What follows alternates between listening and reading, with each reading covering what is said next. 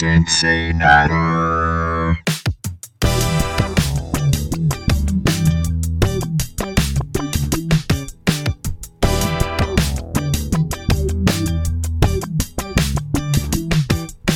Let's all chatter on CinciNatter. Let's all chatter on CinciNatter.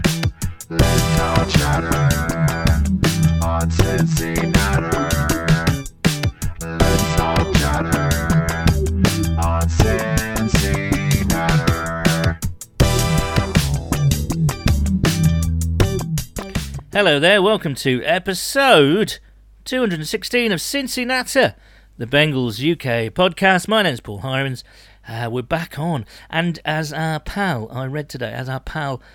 Lindsay Patterson said on the Twitters, or whatever it's called now, the social media site formerly known as Twitter, Lindsay Patterson said, "It's that time of year when you turn the notifications for Ian Rappaport back on again, because things are starting to happen, aren't they? It's all good fun. The boys are back in town. They're back in camp. All the veterans coming along this week, but we've seen Joe Boy Burrow back in camp. We've seen the rookies begin their NFL journeys. It's all exciting. The sun is out by all accounts. Mock turtle soup has been served at the Bengals Media Day today, and right here next to me now, at least via the magic of the internet, is Nathan Palmer. Nathan, hello. How you doing, my son? It's a pleasure to be back again after last week's return for CinciNatter. And just the excitement is bubbling now. It's just starting to get a bit tasty, isn't it? It's a couple of weeks out from the pre-season. The boys are back at camp. Great to see Joe Boy out there, prowling around, looking a bit naughty, and with his haircut looking a bit tasty. And what do you think of that old floppy fringe, that sort of 90s boy band look? Is that the right description? Yeah.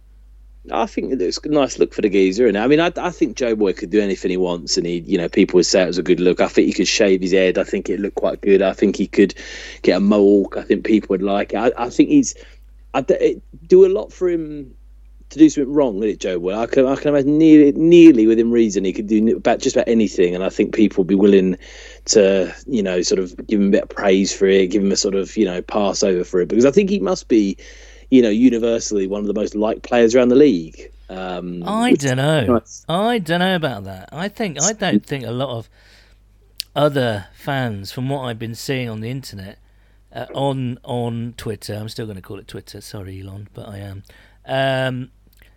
people tend to think he's massively overrated. I know I only see sort of like snarky comebacks from fans of other teams in response to Bengals fans saying he's the best thing since sliced bread, but it seems to be there's a lot of people out there who think he's wildly overrated.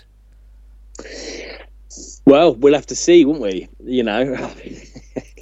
I would like to tell him that myself, but I don't get me wrong.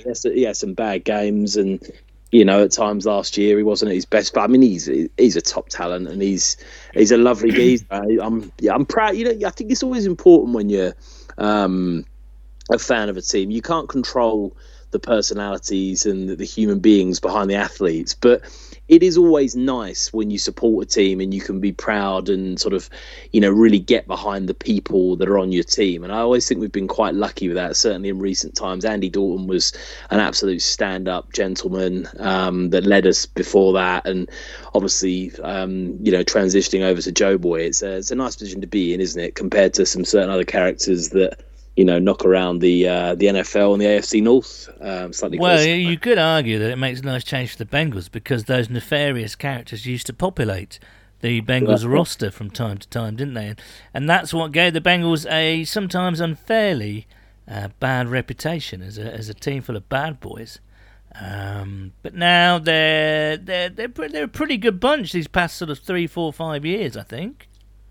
Yeah, I mean, that's one thing that Zach Taylor has really tried to instill, isn't it? He tries to draft leaders. He tries to really sort of bring about this nice positive culture of gentlemen, I think. And we've seen over the last couple of years, it seems to have worked. It seems to have built a very cohesive, strong unit.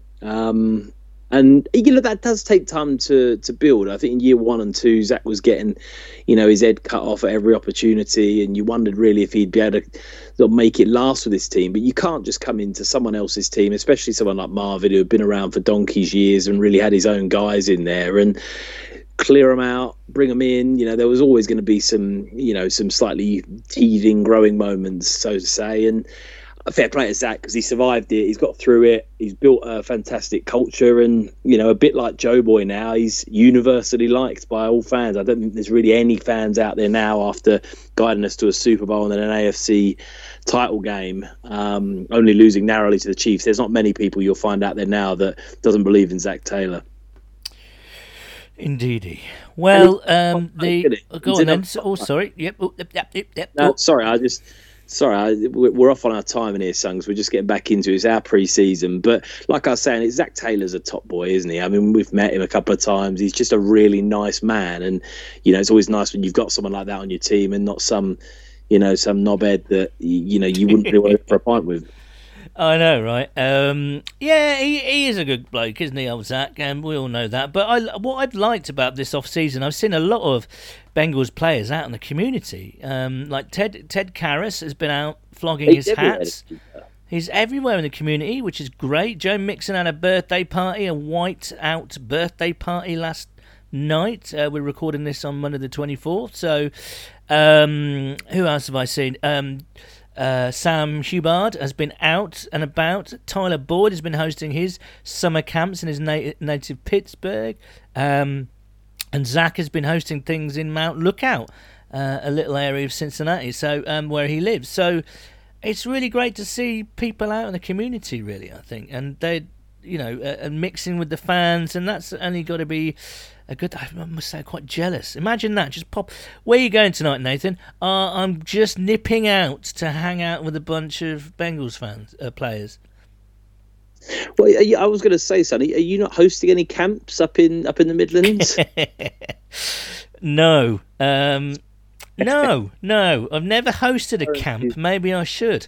I'm not sure what that camp would be for. Maybe perhaps, the Paul Hiron's first ever Jaffa cake eating camp for summer. That would be quite something. I could do that. We need to get you a DBS check before you run any camps. Well, exactly. There is that. Maybe it wouldn't be for kids. It'd be for overweight, middle-aged men, I think. So you're all welcome. You're all welcome. Okay, so this episode we've got the brilliant Jay Morrison coming up. I almost said the Athletics Jay Morrison, but of course he is now writing for Pro Football Network. So Jay's coming up to help us preview training camp. And we've got some of your questions. I can see them on screen now. Again, we're all easing into the season, and some of these questions are definitely easing in questions, I would say. Just getting yourselves match fit, which I like. So get ready for some few curveballs there, Nathan. But before we get on with stuff, must mention a huge congratulations from everyone here at CinciNatter, i.e. me and Nathan, and I'm sure I speak for everyone out there. Congratulations to our very own Tom McDowell and Natasha, who got married at the weekend. And as we all know, Tom is at WagatDubDD on Twitter. Is probably, I think this is fair to say, Nathan, isn't it? Tom is the UK, the closest thing the UK has to a super fan. Now, a lot of people in the States, and we see it all the time, they deck out their spare rooms in orange and black. They turn it into kind of watching rooms, proper man caves, if you want to use that phrase. Framed jerseys on the walls, proper bars built into the corner of rooms, the whole 9 yards. It's all very elaborate and very impressive. I can't think of anyone in the UK, Bengals wise, that does that. But Tom is the nearest person to a superfan in the UK, and so Tom got married to Natasha at the weekend. He walked down the aisle, or at least walked back down the aisle after the ceremony to one of the Bengals boys' songs. His his table place names were things like Jamar Chase and Ryan Finley and John Kitner and all that kind of stuff. So someone was lucky enough to sit on the Jamar Chase table. Someone was lucky enough to sit on the John Kitner table. And his cake had some sort of element of tiger stripes on there. So huge congratulations to Tom, who does do a lot for us as well in terms of Bengals UK. So huge congratulations. And then that doesn't stop there, Nathan. There's another wedding today. Paris Pinney, our old pal Paris, is getting married to Emma today. Again, Monday the 24th. So sending lots of love to those guys and lots of congratulations. So it seems as though 'tis the season for getting married, Nathan. Well, I was going to say wedding season, and a massive congratulations to everyone that's knocking around and putting a ring on it. I hope the weather isn't terrible for Paris today, wherever he's getting married. I hope it held out, but massive congratulations, and get that sort of business out of the way before the season's back. I like it. Absolutely, priorities. No risk of it, sort of taking up any time on a Sunday. So I like that. I like the strategy there. Yeah, absolutely. We are, just for this week, no longer the most celebrated power couple in Bengaldom. Tom and Natasha and Paris and Emma take that mantle. So, congratulations to them. So, Nathan, training camp. But before that, we just got to talk about a few things from Bengals Media Day. Obviously, mock turtle soup was served yet again to the journalists in attendance, and Paul Dana Jr. Tweeted out a picture of said mock turtle soup, and I have to say, looked pretty awful. Do you know what mock turtle is? Turtle soup is. Huh? I've heard of the chatter on Twitter about it, but I couldn't confidently say that I have a Scooby-Doo what it is. Right, check this out. Mock turtle soup. This is Wikipedia, right? Mock turtle soup is an English soup. Really sorry, everyone in Cincinnati and America and the world. Soup that was created in the mid-18th century as an imitation of green turtle soup. So people did eat turtles, basically. It often uses brain, and I have to say, I wasn't expecting this sentence, right? It often uses brains and organ meats, such as calf's head, to duplicate the texture and flavour of the original turtle meat. After the green turtles used to make the original dish were hunted nearly to extinction. In the United States, mock turtle soup eventually became more popular than the original dish, and is still popular in Cincinnati. The soup is also a traditional dish in the Lower Saxony areas of Germany, where it is considered a speciality of English cuisine. So basically, it's brains and offal. It sounds genuinely bonkers. It made me. I'm absolutely starving. I've just been out playing squash, starving for my dinner after this, and my stomach's turned after that. It sounds absolutely shocking. It does, doesn't it? And I'd love to know, because I also saw a tweet today by our old chum Mike Sauce, who says that he, as a native Cincinnatian, growing up, he never even heard of this mock turtle soup nonsense. Obviously, chili's a staple in Cincinnati, but it's interesting that mock turtle soup is also a Cincinnati's or a dish popular in Cincinnati. All I can do is apologise on our behalf because it looks disgusting. However, words were also spoken today. Mostly about the extensions, the upcoming extensions, right? So, what do you think? I mean, I kind of expect, and I do still expect, actually, as training camp wears on, there will be some... Still. Sorry? Are we talking about soup still? No, extensions. I'm a big fan of soups. I don't know about these mock turtle ones, but I absolutely love a soup. Do you like a soup? Yeah, I do like a soup, actually. Well, if you had to go for a sort of staple soup, what are you going for? I like... that's a good question. So, here's the thing, right? My mom makes this soup, this Italian soup, which is basically chicken, like bits of chicken. It's almost like an Italian version of Jewish chicken noodle soup, you know.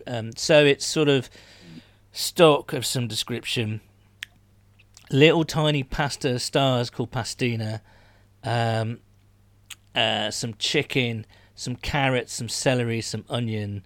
Now, obviously, I take out the chicken because I don't eat meat, and I plonk a few lumps of salmon or whatever, you know, something alternative protein in there, and it's just really fun. And then the way I grew up eating that was kind of quite liquidy, you know, lots of liquid. But as I've grown older, I tend to make it almost like a risotto, so it's like kind of that sort of not soupy consistency, you know. Does that make sense?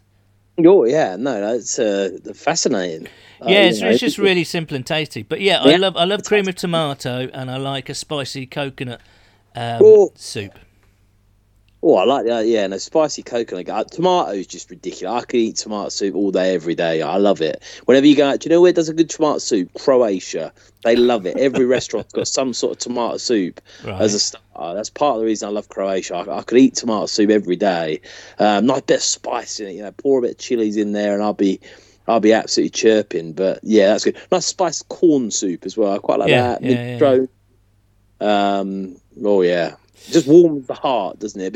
You got to get some cracking bread in there. That's what I must say. Like, nice big thick bit of tiger bread. Get a bit of butter on there. Bit of salt and pepper on the butter. Maybe a couple of chili flakes. Oh my word! Then a nice slice of cheese as well. Mate, you can tell that you haven't eaten your dinner yet because you are absolutely salivating there. I can almost hear it. I don't want to talk about the extensions. I just want to fantasize about these soups. Dirty. Anyway, yeah, but the trouble is, Nathan, this is July, and we're talking about soup. This should be a conversation that should be had in, like, October, November, for a proper soup, prime, peak soup time, you know, time of year, not July. Yeah. What's going on? We're off form. Come on now.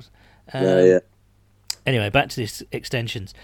I did think when Joe Mixon took his pay cut, that would lead to not quite an avalanche, but a certain kind of rumbling of a few dominoes being falling in terms of contracts. That could have meant Joe Boy signing his extension, could have been T. Higgins, could have been Logan Wilson, could have been DJ Reader, who knows, you know. But nothing has happened yet, and there's a few things. Or at least one thing I took. Everyone's pretty cagey about contract extensions at the media day today. But from one tweet I did read, Duke said things are progressing a little bit slower than we'd anticipated, but everything's okay. And I think the very fact that Joe Burrow is there at training camp with his boy band floppy hair, and he's out there on the practice fields, on the riverbanks of the Ohio, there everything's all right. There's nothing to worry about. T's also in the building, or he will be by all accounts. So all the people, DJ Reader's going to be back. So what I'm saying is, if there was a problem, these guys wouldn't be there at camp. Are you worried at all about Al Hilal coming in for Joe Boy? That's a really good question. Goodness me, I wouldn't be surprised. If they get knocked back for Kylian Mbappe, maybe they'll chuck $250 million over to Mike Brown. I bet he'd have a look at it. What do you make of all that? I mean, let's just give our American listeners a bit of context. So basically, there's Saudi Arabia. Well, how can I say that? So the Saudi Arabian soccer league, right, has suddenly this season started to, as we all know, Saudi Arabia is a very rich company, oil-rich company, right? Yeah. And their soccer league is, not a great league, right, in terms of the great football leagues of the world. The Bundesliga, Serie A, La Liga, the Premiership. Things like the French league, the Dutch league, whatever, they're not on that par. But however, this season, they are staging a major land grab, aren't they? They are buying all the players under the sun, under the noses of the team, the Premiership teams that would normally splash the cash, and they're nicking loads of players. Well, they're not nicking; they're paying like millions. They're overpaying, in fact, and it's just kind of crazy. And the joke is, any player that becomes available, a team called Al Hilal, one of the Saudi Arabian league's better-known teams, will be in for him. You've got Al Nasser and Ittihad FC and Al Weda and Al Riyadh. All these teams are really splashing the cash. It's quite something to behold. And they've made a bid for Kylian Mbappe. I think the French player, the French striker, arguably, I'd say he's probably the best player in the world right now. Do you think? He's certainly up there. He's top 5 for sure, isn't he? Yeah. So he plays for Paris Saint-Germain of the French league, and he wants to leave and go and play for Real Madrid in Spain. And but yeah, this team in Saudi Arabia has come on and bid like $250 million or whatever it is for him, which is it's about $300 million. Is about it? £260 million, probably about $310 million, something like that. I mean, you could buy outrageous. you could build a hospital for that amount of money. It's Yeah, I mean, just obscene.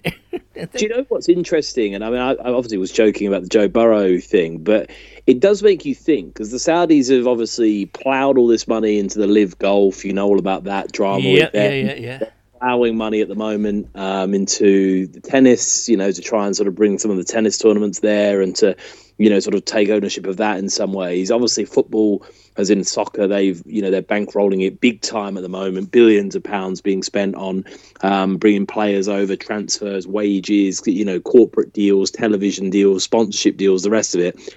You do wonder in the future, obviously, the NFL is a funny sport because it's obviously the biggest sport in the US. US, obviously, one of the biggest sports markets, probably the biggest sports market in the world. I don't know how interested the Saudis are in the NFL, but it comes with an enormous brand. It comes with the greatest sporting spectacle in the world, in my opinion. I think in most people's opinion, which is the Super Bowl. I don't think the Saudis will have anything on the cards in terms of bringing teams over there to start franchises and start sort of weakening or, sort of drying out the NFL of talent. But it does make you think that if they wanted to do it, they could. They could set up Al Hilal, American Football Club, and you could start, loosely bringing over some backup quarterbacks, doing a kind of XFL type of product. These athletes, the money that they're being offered, you do really well to say to Trevor Siemian, for example, Trevor, you can come over here and earn, $15 million a year, or actually you can stay at the Bengals and earn, vet minimum $2 million or something. Trevor Siemian would be off. He'd be like, especially with NFL players that have got short careers, people vying for the practice squad, maybe guys that, are sort of at the back end of their careers. All you'd need is a couple of big names. You get Antonio Brown out there, it does make you think, and I know this is wildly off topic, and we've spent more time talking about Saudi Arabia and soups tonight than we have the Bengals, but it's an interesting, food for thought based on what's happening in the sporting world, really over the last 12 months as well. It's happened very quickly. Yeah, and Messi joining Lionel Messi, probably the greatest player in the world, unless you're a fan of Ronaldo, and then he's the best player in the world. But anyway, probably the best player in the world, probably the best player of all time, has just joined Inter Miami in the MLS. How exciting must that be for SC Cincinnati fans? In a couple of weeks at TQL Stadium, you will be getting to see Lionel Messi play. So isn't that amazing? And of course, FC Cincinnati still doing remarkably well, and good luck to them. We'll be following their progress throughout the rest of the season until October. So Messi has joined the MLS. There's a Major League Cricket league, that might make sense. Major League Cricket, I believe, with some really good players that have been signed up, like Franchise League T20 Cricket. That if it's hasn't started already, it's starting imminently. You get the Live Golf. You get all this, the Saudi Arabian Soccer League. Sport is now truly global, and I wonder. I just wonder that maybe America and Saudi Arabia culturally, are not a good fit, shall we say? Well, you say that the boxing. I mean, not that the boxing is necessarily US first, but you've had some US fighters fight out there. The UFC that's true. Yeah. You've also got. I know this sounds silly, but if you're talking about sort of American culture, the WWE wrestling, huge in Saudi Arabia, absolutely massive. Right. Maybe I'm wrong. I'm completely wrong. WWE has been going out to Saudi Arabia for probably the best part of a decade, if not longer. They were one of the first to. Vince McMahon was one of the first to sort of go out there and say, look, I'm willing to sort of explore this market, make a cheap dollar. So yeah, I don't know. I it probably would take a fair. I mean, the thing with something like bringing American football over there is just the sheer size of the rosters. It's not just sort of get 11 people on a field and you can play. No, it's logistically. So I mean, the thing that us fans don't normally think about is, as you say, it's not the size of the rosters, but also all the equipment and all the logistics of getting the equipment from one game to the other is just a monumental task. Actually, it's. I don't think there's many Saudi people that live in the country that I think they're more aspiring to be people like Lionel Messi and Kylian Mbappe and your Tiger Woodses of the world than your Patrick Mahomes and Joe Burrow. But I don't know. I mean, the NFL is trying to be more of an international sport. They're pitching up in Germany and Mexico. Obviously, they do a huge amount over here in the UK. So I'm not saying it's going to happen in the next year or two, but I mean, 5 years. Certainly 10 if the Saudis have still got their money left after the amount that they're pumping at the moment. Well, I was going to say also, you look towards the move towards a green economy and the phasing out of fossil fuels, perhaps. For me personally, that would be the hope, but I know a lot of people out there that would be terrifying to even contemplate. But the world is going towards that. That might affect Saudi money, to be honest, because most of it is from the oil industry. So it's interesting, all this kind of geopolitical sports stuff, or maybe it isn't. Maybe we're just interested in it and everyone's kind of switched off now. I don't know. We'll get back to talking about the Bengals, shall we? Right. As I say, Joe Mixon taking a pay cut. I thought that would precipitate a bit of a move or some movement in the negotiations with Joe Boy. Hasn't happened yet.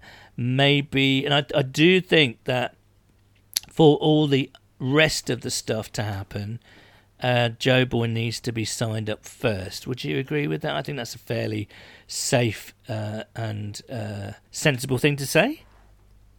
Yeah, 100%. You want to know where your biggest deal lies first, because I don't know how much is going on at the negotiation table with Joe Boy's agent or Joe Boy himself, but you want that deal done. And I think when you've got those ducks in a row, you can kind of look at what you've got left, because it's going to be a massive deal. It's going to be one of the biggest deals in US sports history, maybe even in sort of, at the time anyway, in the world for a professional athlete. So, yeah, I mean, it's the biggest deal the Bengals would have ever done as a franchise. You can expect it to take time, but you've got to get that done first. And then after that, you can start looking around and saying, right, what have we got left here and how does that work out? So I'm confident. It's perhaps taken a smidgen longer than I would have thought. I think at the start of the off season, people kind of thought, quite quickly after the draft and free agency that they'd be straight on it, and sort of going into camp and going into the preseason that it'll probably be locked up. But I think it's fantastic to see the character that Joe Boy is, that he's there, he's not kicking and fussing, and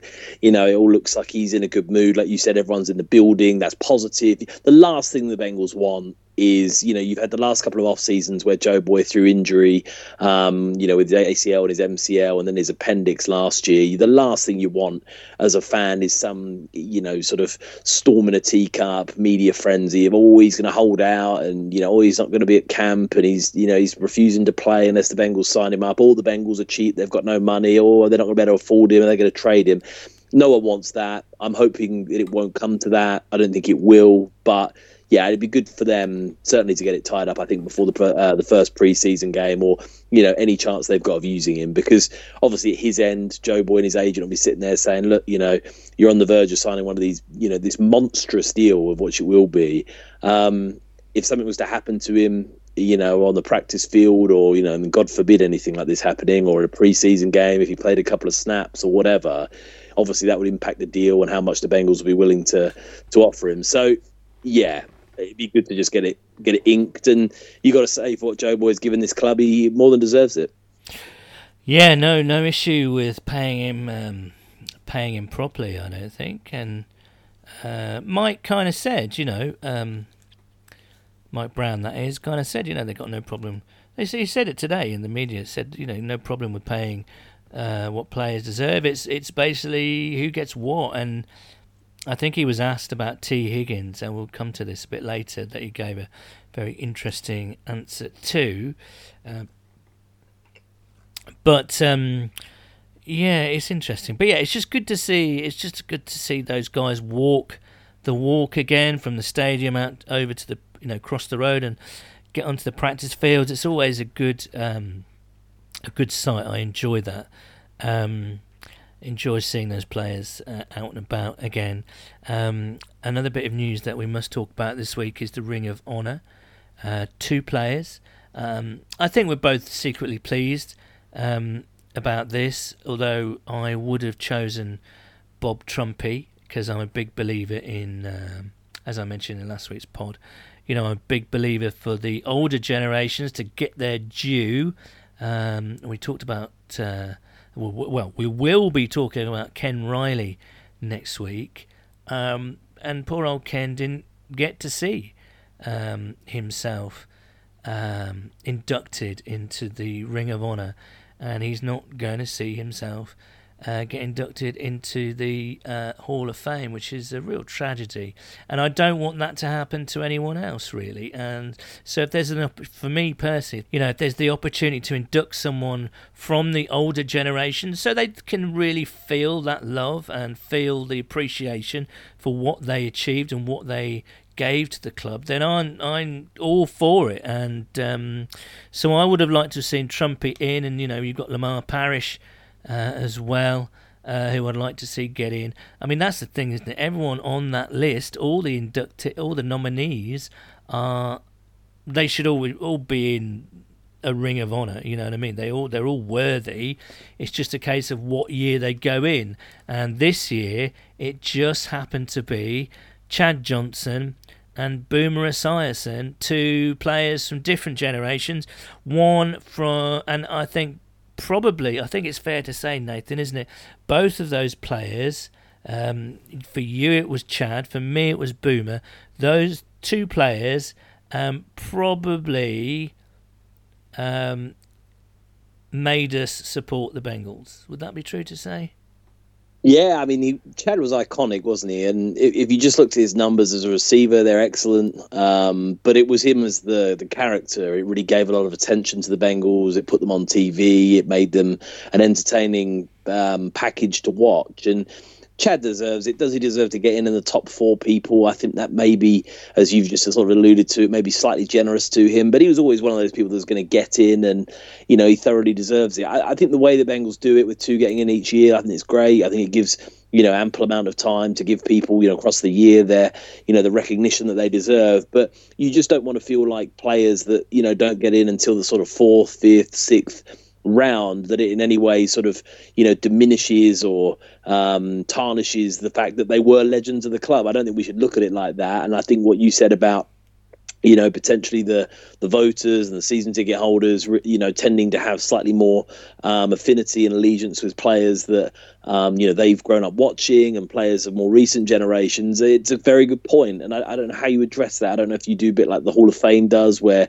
you have sort of one player that you induct from a certain era and then one from another, or, how you do that like that. But you do want to make sure that these players that, are legends of the club from slightly further back, that they get the recognition they deserve and they get in. But I think it'll take time, obviously, only doing 2 players per season. But I mean, more than anything, I'm just delighted the Bengals are doing it. You know, you're talking about 3 years ago, this didn't exist, and it's a lovely, it's a lovely offering from the Bengals, and it's something we've said before that gives those players far more recognition on a national level. You know, it gets the media involved, it gets the fans of the Bengals that maybe don't know some of these players from, further back. They've only been following the team for a shorter period of time. It gives, shines a light on the legacy of some of these players that have given to the team from the 70s, the 80s and the 90s. So, yeah, it's great to see, and I'm delighted for both Chad and Boomer.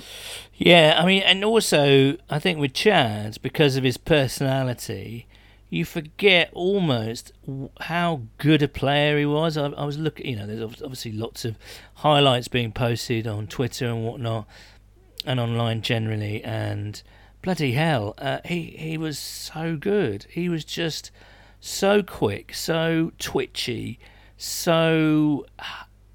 There was just a real X factor about him that he could break games wide open, take games over, make incredible catches, and then you had the personality on top, And for Boomer, the reason why I started he was the reason I started supporting the Bengals back in the day. I won't bore you with the story because I'm sure lots of people have heard it already, but he was the same. He had this very outwardly confident personalities. You'd probably call it a bit of swagger today.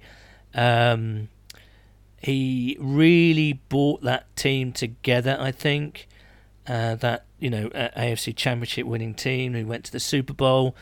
He could do it all. He, as I say, if I was going to compare him to someone in this era, or certainly the era before, it would, if I was to compare Joe Burrow to someone, it would be Ken Anderson. It is that kind of, or Tom Brady, that ultra kind of accurate, competitive, steely-eyed sort of guy. Whereas Boomer, I think he was more of a Peyton Manning. I think that's fair to say. He could, a slinger. Yeah, a little bit more of a slinger, but basically, he, because of Sam Wyche's no huddle offense, he used to call the plays in the huddle, or in the gathering. It wasn't really a huddle because the players wouldn't come off. So he was calling plays as and when. So he was like a field general, and his arm was great. His leadership was great. He had the look. He was a blonde bombshell, he was quite a player, and of course league MVP in 1988. So certainly one of the greatest players in franchise history.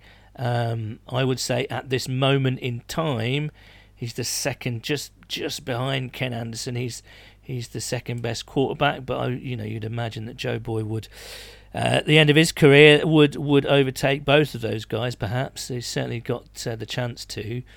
Thrilled for Boomer, getting his due. He's done a lot of fantastic work as well for charity, mate.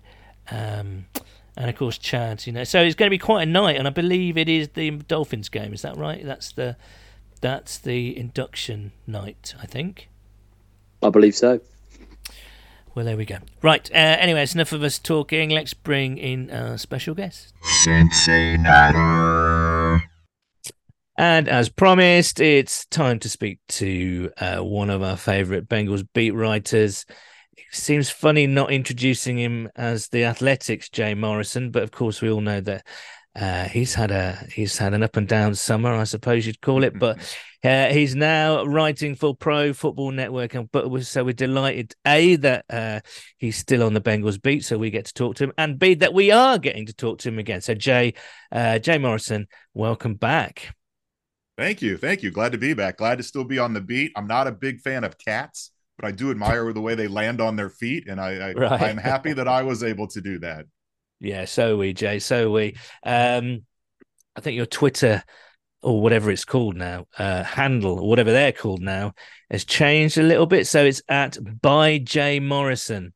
So please go and follow Jay, and then go and subscribe to Pro Football Network, because you'll find all Jay's brilliant insight and articles on on the Bengals. We're going to steal. I'm sorry to interrupt, but you actually people don't have to subscribe. Ah, They just have to dial it up on the website. The so I've still got content. the Athletic in my head, but Yeah, you yeah. can subscribe to it, right? You can subscribe to a You can newsletter or subscribe to a newsletter, and then you get all of our stories sent to you in your sure. email. But if you want to go to the site, it is free to read anything on there. I do beg your pardon, and No, that's fine. happy to correct that. Absolutely. So go to Pro Football Network. It's all free. Lots of great stuff from Jay there. Right. We're going to steal a little bit of your insight and expertise now. It's obviously things are whirring back into action.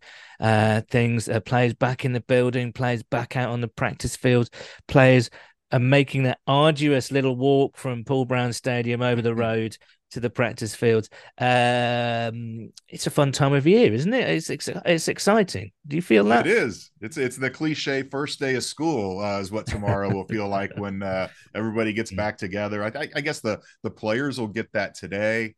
No media access today, but then the first practice tomorrow with fans and media there. So it's going to be interesting. A little changing things up. It's always been kind of a morning open locker room, and then you go out and watch practice, and you were able to kind of grab guys coming off the field if you needed them. Now all the open locker room and interviews are going to be done after practice. So, but much better chance of getting people that way. You know that right. They all have to go in the locker room after practice. So if that they have to tell you no to your face that they don't want to talk to you if that's the case, instead of just hiding out in the cafeteria during lunchtime. Right. So yeah, it's going to be interesting, a little bit new in that regard, but again, it just you look at the continuity of this coaching staff and the way they kind of do business, and it just feels not repetitive, but it's a routine. It's good to have a routine. Yeah. Where are they, Jay? Where are they as a team, as a club? It all feels positive and healthy.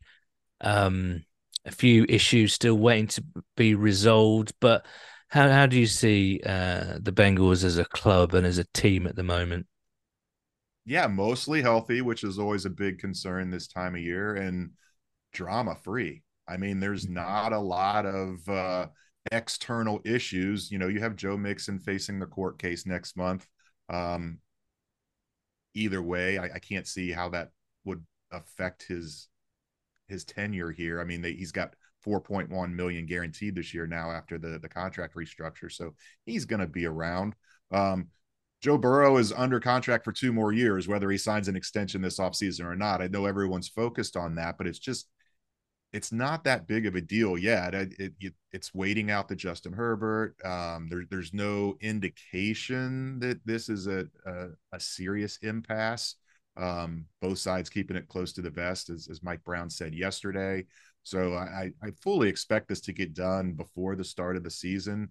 They always put that deadline at the start of the regular season. That's when negotiations stopped, and they don't like to negotiate in season. So, we get to cut down day, then maybe you start worrying. But I think at some point here in late July, early August, that's probably going to get hammered out and get finished. And the real question is T. Higgins and Logan Wilson. Do they sign them? I know that is the plan to structure Joe's contract in a way where they can afford them. But I'm still not sure, is that the right move? I know everyone loves T. Higgins. He's a terrific player, but I don't know that you can afford to have that much money wrapped up on one side of the ball. You're talking about a huge contract for Joe Burrow, a huge contract for Orlando Brown Jr. Next year, a huge contract for Jamar Chase. I just don't know if there's room for $25 million a year for T. That's why they've drafted all these defensive guys that are going to be quality impact players to kind of offset that. But that's the biggest issue in my mind. Burrow is when, not if, and does T. Higgins get signed? The good thing there is if he doesn't, I don't see him as a guy that's going to pout and cause a stink. And this isn't going to be an issue that lingers into the season. If anything, it's going to be better for the Bengals. He's going to go out and play his butt off and try to get the big contract next year, whether it's here or somewhere else. So, and the same deal with Logan Wilson. It's not always a bad deal if they elect to not sign an extension and decide to bet on themselves and go out and have a great year and try to increase that value next year. I'll throw another name in there. Listeners will not be surprised when I throw this name in there. It's DJ Reader. Everyone's either favorite player in my case, but second favorite player perhaps, or third favorite player. It feels like the Bengals have drafted pretty much replacements for everyone, perhaps that's coming towards the end of a contract. You know, maybe Miles Murphy, Trey Hendrickson, uh, DJ Turner, Chido Awuzie. You go down the line a little bit. Charlie Jones, Tyler Boyd, but no, they haven't really drafted someone to replace DJ Reader. Maybe that will come next year. But yeah, I mean, do you think DJ's got a chance of getting a second contract here in Cincinnati? Yeah, I do. If T and Logan don't get something done, then maybe he agrees this year, or maybe he does the same thing and goes out and plays this year and bets on himself and then sees what happens. That's the thing with this, where they've got a legitimate shot to win a Super Bowl this year. Yeah. And a lot of these guys, you wait and see, you play it out. It's not just betting on yourself that you're going to have a great year and your value is going to go up next year, but you play it out. You win a ring this year, then that opens all the possibilities. It's like, okay, I've got my ring. Now I'm going to go get the biggest contract possible. Whereas if they fall a little bit short again this year, then maybe they're willing to come back for a little less money that they could get elsewhere, because they know they are right at the crest of winning a title. But DJ's you talked about not having a replacement for him. He's pretty much irreplaceable. I mean, he is so outstanding at what he does. And I still think he's got years in him, but it's always a concern when they start creeping up around 30. And the Bengals learned that lesson a few years ago when they dumped all over $100 million on Geno Atkins and Carlos Dunlap after they crossed that 30-year-old threshold.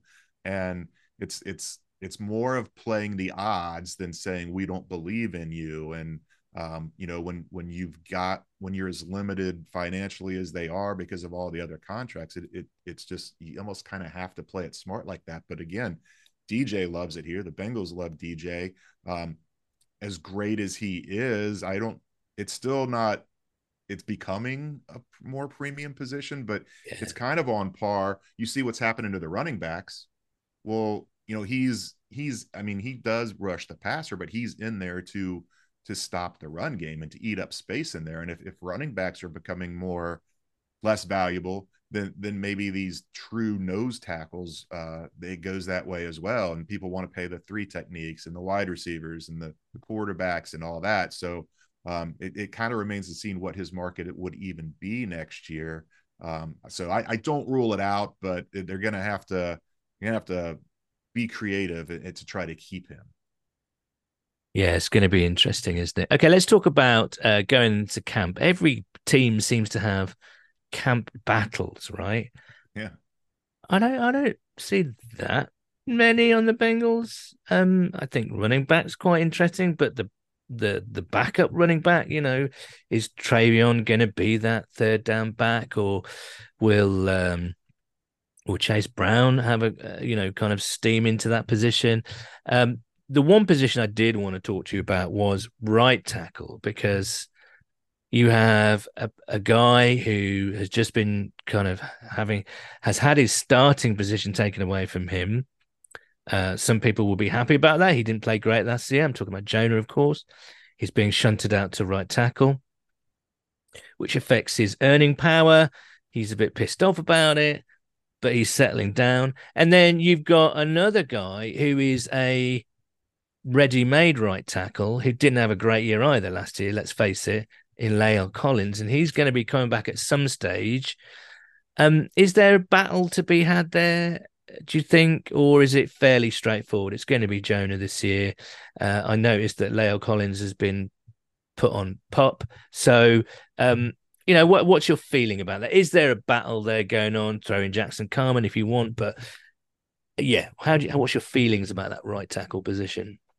Yeah, I think Jonah's going to be the guy, the opening day starter. I don't even know if we'll see that much of Jackson Carman at right tackle, and with the ones at least in training camp, because they're going to want to get Jonah all the reps they can, as he's switched positions, and they're really pleased with the way he handled himself away from the team. He didn't show up for the voluntary stuff, but he worked his butt off. He's in great shape. He's been doing pass sets and trying to get used to basically mirroring his technique to go to the other side. The Collins thing is interesting. I mean, you mentioned it. He's on pup. So the my expectation is that he will remain on pup. I mean, we're still talking about an ACL tear that was on Christmas Eve. That would be an incredible recovery. When you're talking about a guy that size with that much weight on those knees, it just takes a little longer. And so you're just buying time with this pup move, basically, because if they get to the 53-man cut down and put him on reserve pup, then he doesn't count against the 53-man limit, and he has to miss at least the first 4 games. And it can go beyond that. It can go to week 9, week 10. So you can kind of just stash him. Now he can't practice with the team, but he can do everything else. He can be in meetings and all of that.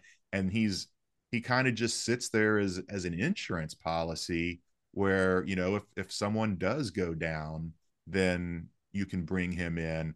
So I don't know what'll happen if Jonah plays great and then LC gets fully healthy. I don't know what goes on there where, do they pull him off of pup when they don't really need him? That'll be an interesting decision, but they're both making over $10 million this year. So that is a lot to tie up for 2 people at one position. But we saw last year how the depth of this O-line, they finally increased the quality of the starting unit, but the depth of this line really hamstrung this team down the stretch and in the playoffs. And so having LC around is not a bad thing if you can afford it. And I think, that all goes into the mix and pay cut and all these other decisions on T and Logan there. I think you're going to see LC here for a while. And then once he gets fully healthy, that's when the decision comes. What about elsewhere? Anything else we should be looking out for in camp? Any other mini little battles you think? I mean, I'm really personally interested in the secondary, especially the safety unit. I know that's been talked about. I thought Bates and Bell were just so good together, so good. They work so nicely together, and it's going to be really interesting to see Dax Hill and Nick Scott, and you can throw in Anderson, of course, Jordan Battle as well. Would that be a fair assessment? All eyes on the safety. Is that position? Is that something you'll be looking at, and anything else that we should be looking out for? Yeah, I mean, it's going to be interesting to see how those guys bond and communicate and all that. I don't think there's a battle there so much as who the starters are going to be. I think it's pretty clear cut. It's going to be Nick Scott and Dax Hill. Maybe Jordan Battle can prove us all wrong and come in. I mean, he's got a great pedigree coming out of college, but still, asking a rookie to come in and win a starting job like that is a lot. And I don't know. I'm interested to see how it plays out, but not so much. It's going to be more about how they come together and form that chemistry. It's going to take a while to get on the Von Bell and Jesse Bates level. So that part of it is what's going to be the more interesting thing, and watching for blown assignments. Do you have Jamar Chase or T. Higgins or somebody running free right down the field because they messed something up? So that'll be more what I'm watching there. I might be alone, but I think the punter battle is going to be really fun. I know people are down on Drew Chrisman. He had that bad punt that led to the punt return that set up the field goal that sent the Chiefs to the Super Bowl. But they brought him here for a reason. He's got a huge leg, and he had good hang time in college, and he was a rookie who replaced a veteran that was I don't know if we want to say a legend, a Bengals legend, but I mean, Kevin Huber played more games for the Bengals than anybody in franchise history, and he takes over for him in the middle of the season, and that's a lot of pressure. And sometimes that gets to young guys, and then they get that out of the way. And I think he's going to put up a fight against Brad Robbins, the rookie this year out of Michigan, who also has a huge leg and he led college in hang time the last 2 years, and that's what Darren Simmons wants. Hang time is going to. I don't say it's going to be the only thing that decides this battle, because you have to punt directionally and get the ball where it needs to go. You can't just kick it down the middle of the field. But I think that's going to be an interesting competition. I think the fourth wide receiver is going to be an interesting competition because, they drafted Charlie Jones and Andre Yosivas to battle for that spot and take it away from Trenton Irwin. But Trenton Irwin's been here for a while, and he's been very consistent and a very tough guy over the middle. And there was quite a drop off when Tyler Boyd left that AFC Championship game and Irwin came in. But these rookies are going to have to take it from him, and I'm excited to see what Charlie Jones can do and Yosivas. They're battling for the number 4 wide receiver, but they're going to run with the ones a lot in camp and try to either build or break trust with Joe Burrow. And it's just, I think that's going to be fun to see. Both of those guys are exciting prospects. And that's what training camp is. It's not a lot of banging and physical stuff. It's running around, and it's almost like a 7-man game a lot of times. So that's going to be an interesting thing to see as well. And don't forget backup quarterback. I mean, hopefully it's moot. Doesn't matter because Joe Burrow's going to take every snap this year. But, they bring in Trevor Siemian, 30 career starts. Jake Browning's never played down in the NFL. But they let both guys know that, hey, this is an open competition. You're going to get equal reps. You're going to battle it out. And this might be the best backup competition that they've had. It's definitely the best backup competition that they've had since Zach Taylor and company have been here. And I'm trying to think of a better one, even back to the Andy Dalton days. Mm-hmm. Yeah, very interesting. Well, Jay, all to look forward to. I think we're going to look forward to it's always the time of year, isn't it, when you see footage of, say, a 7th round receiver make an amazing catch and fans go nuts and call him as a Pro Bowler straight away. And, that insane level, those insane levels of optimism, right? So we're all looking forward. Well, we're just all looking forward to having football back, which is great. And it's great to have you back, and no doubt we will speak to you during the season. But until then, thanks, Jay. Good to catch up with you, man. Yeah, great to talk to you, Paul. Come back on anytime. CinciNatter. And there we go. Huge thanks to our pal Jay Morrison. Always fantastic to welcome him on the podcast, and thrilled that he's back. Was kind of slightly shocked and concerned when the Athletic made a lot of people redundant, and unfortunately Jay was one of them. But it's great to see him back on the Bengals beat, and so do go and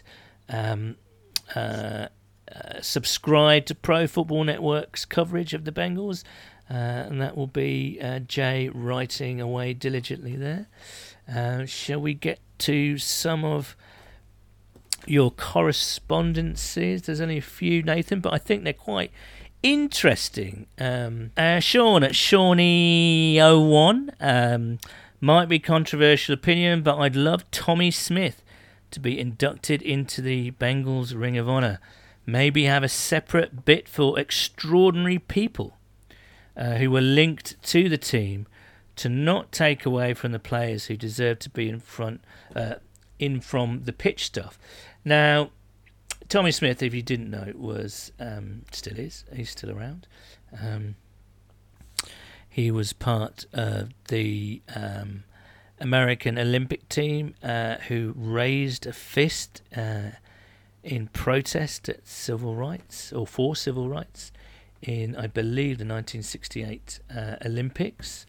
And of course, we had him on the podcast, one of my favourite ever episodes, that we were able to talk to the Tommy Smith, such an iconic guy. If you remember that amazing black and white photograph of the three guys, the three African American guys on the podium raising a gloved fist in protest.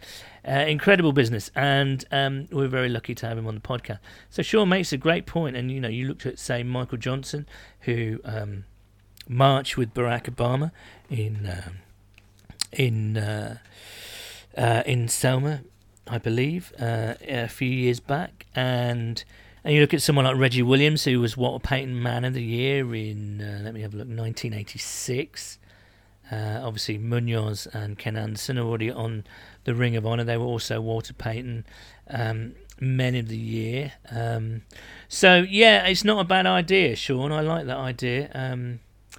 I certainly think Tommy Smith is certainly deserving of some sort of recognition by the Bengals. What do you think, Nathan?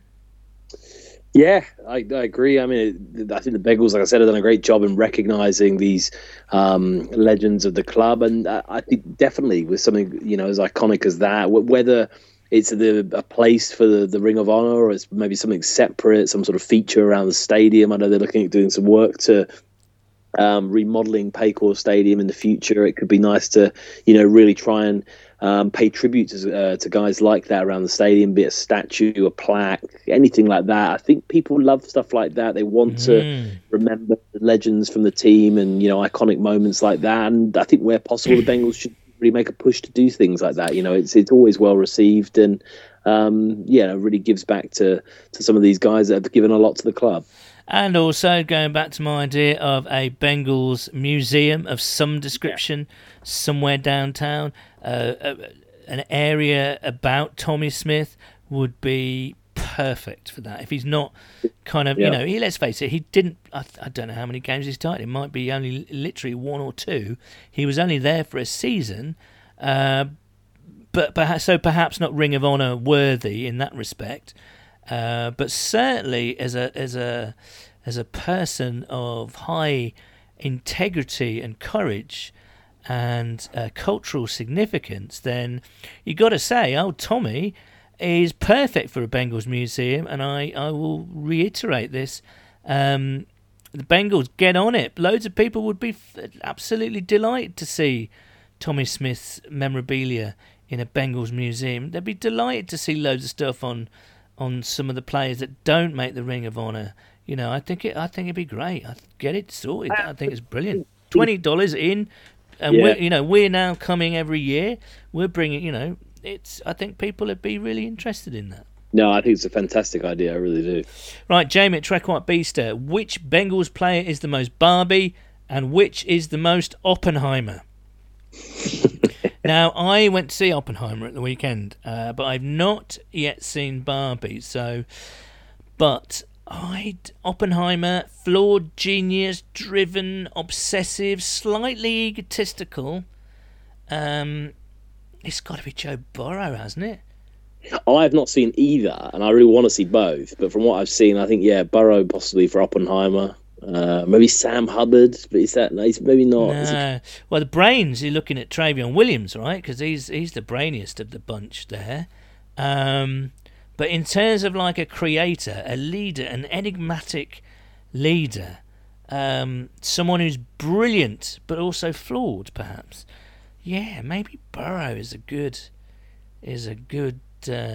one. But then I would also suggest Burrow for Barbie. Only because of the outfits that he wears pre-game, but I don't know. So what is Barbie? It's supposed to be a feminist Barbie, isn't it? From what I understand. So I don't know. Don't know. Tricky one. I'm going Burrow for both. How about that?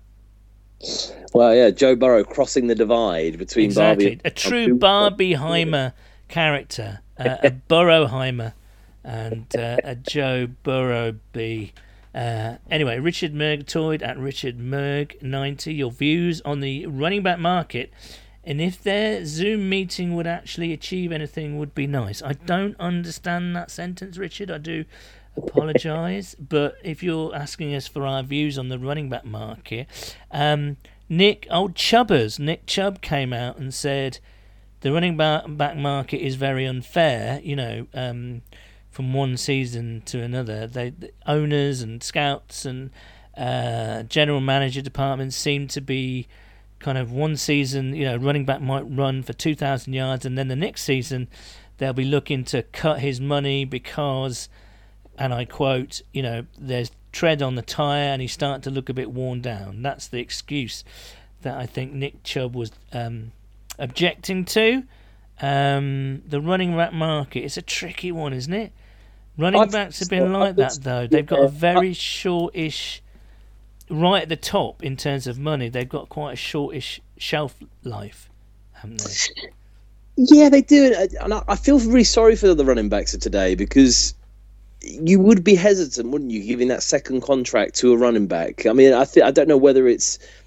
I don't know whether players nowadays because of the concussion protocols, the way they look after players if they can't quite go as long. I mean, you have seen running backs. You can't look past, these legends of the game like your Adrian Petersons and your LTs and, people like that when they're playing are world class and add a different dimension to offenses. I mean, and much more recently, I mean, I wouldn't say for a second necessarily that he's a legend of the game, but when Le'Veon Bell was at his peak playing for the Steelers, I was terrified to play against him. He just added that extra element to their offense, and he'd make 1 or 2 yards before, and he'd make 4 be 10, and he would just be an absolute demon to deal with. And I do still think that running back, like a quality running back that can make people miss, can plow over yards. You look at what Derrick Henry's done, there is still the market there. It's just people don't want to tie up money in a running back long term. And I wonder, as I was saying before, if you're a sort of an athlete coming through playing at the high school level and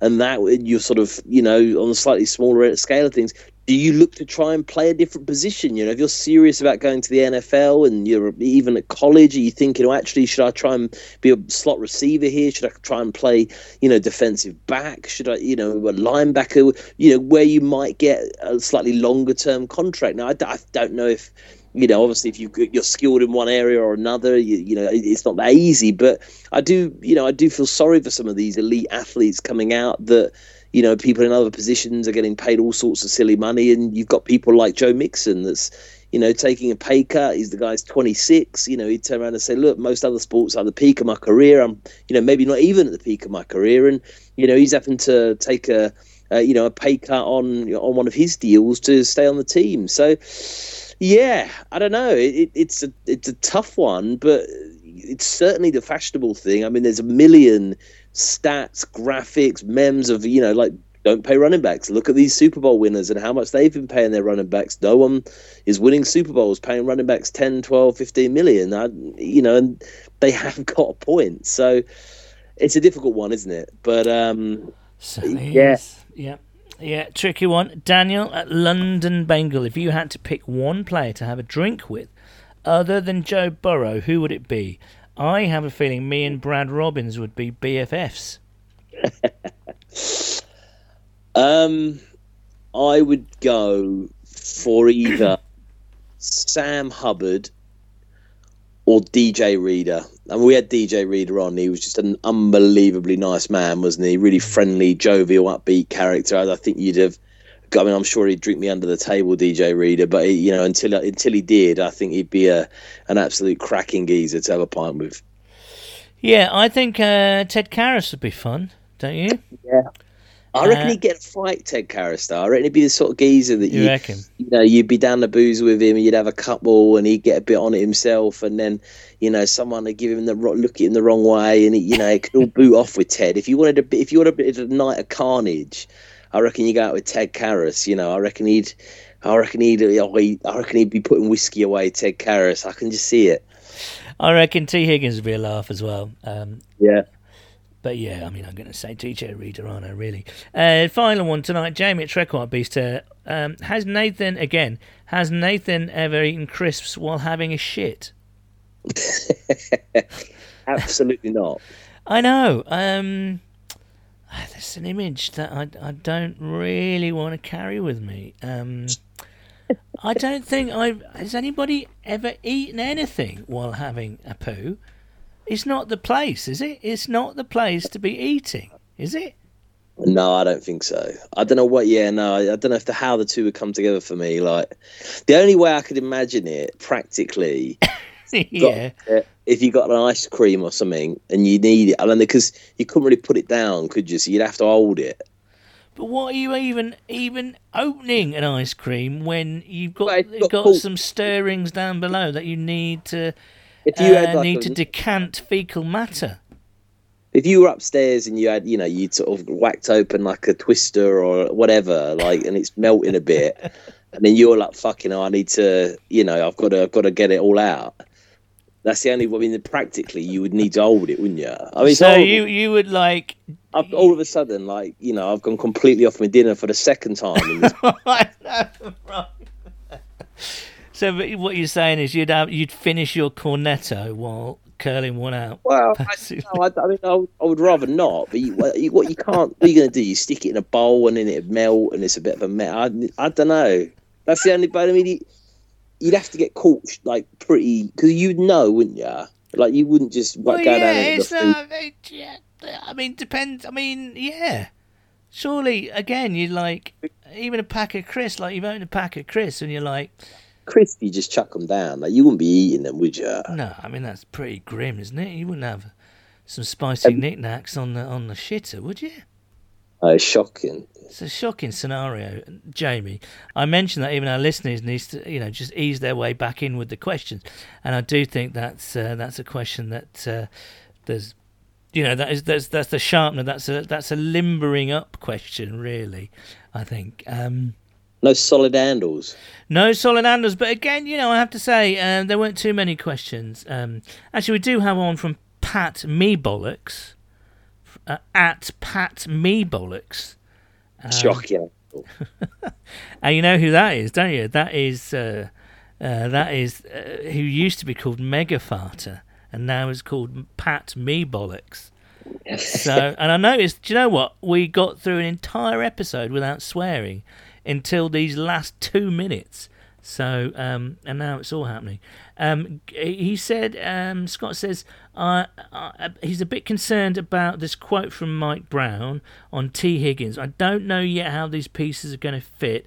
We hope to fit some of them in. Getting T signed up again should be priority number 2, in my opinion, says Scott. Yeah, I don't know about T. I want to sign him, and there should be a way to do it, but again, we'll find out more when Joe Boy signs, I think. Do you think Joe Boy has got any interest whatsoever in doing a team-friendly deal, sort of a la Tom Brady, of like, look, because at the end of the day for him, he will be more successful, and the Bengals will be more successful if he's throwing to T. Higgins and Jamar Chase. I think Tyler Boyd's going to find himself as the odd man out in that scenario, moving forward. But certainly with those two, if you're Joe Boy, you're willing to move some money around. I mean, I think you've got them 3 on your team for the next 3 or 4 years. You can playoffs every year, aren't you? I mean, I know it's not that simple, and you've still got to play defense, and there's other elements with the line, and etc. But if you've got that sort of power 3, you're going to be very competitive, aren't you? If they all stay healthy. Yeah. I hope Joe Boy is willing to do that. He doesn't strike me as the sort of geezer that's trying to sort of milk the team for every penny he's worth and drive around in, put all his money into, Maseratis and fast cars and beaches and all this stuff. So I think,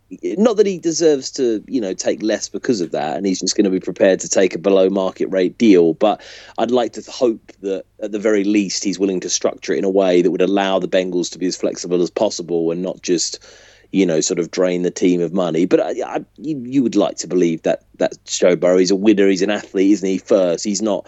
I mean, he is a showman, but he's not. I don't think he's one of those showmen that only cares about the money. I think he cares more about winning than he cares about the money. Yeah, I agree. And there are some contract structures out there that kind of both are able to pay him the cash and also remain fairly team friendly as well. So watch this space. I'm not an expert on this kind of stuff. Go and follow Andre Perrotta if you are. Anyway, we are approaching about an hour and 20 minutes, so thanks for sticking with us. We'll be back next week. Big week. It's the week of the Hall of Fame game. So we'll be talking about that and more training camp stuff as and when it arises. So until then, you can reach us on Twitter. Yes, Twitter. I said it. At @whoday_UK. What are we? We're on Instagram as well. Bengals UK on Facebook. What are we? Bengals_UK on Instagram.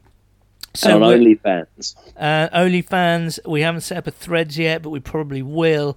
We're everywhere, more or less. So do come and say hello. But until next week, it is a Who Day from me. And a Who Day from me. Cheers, guys.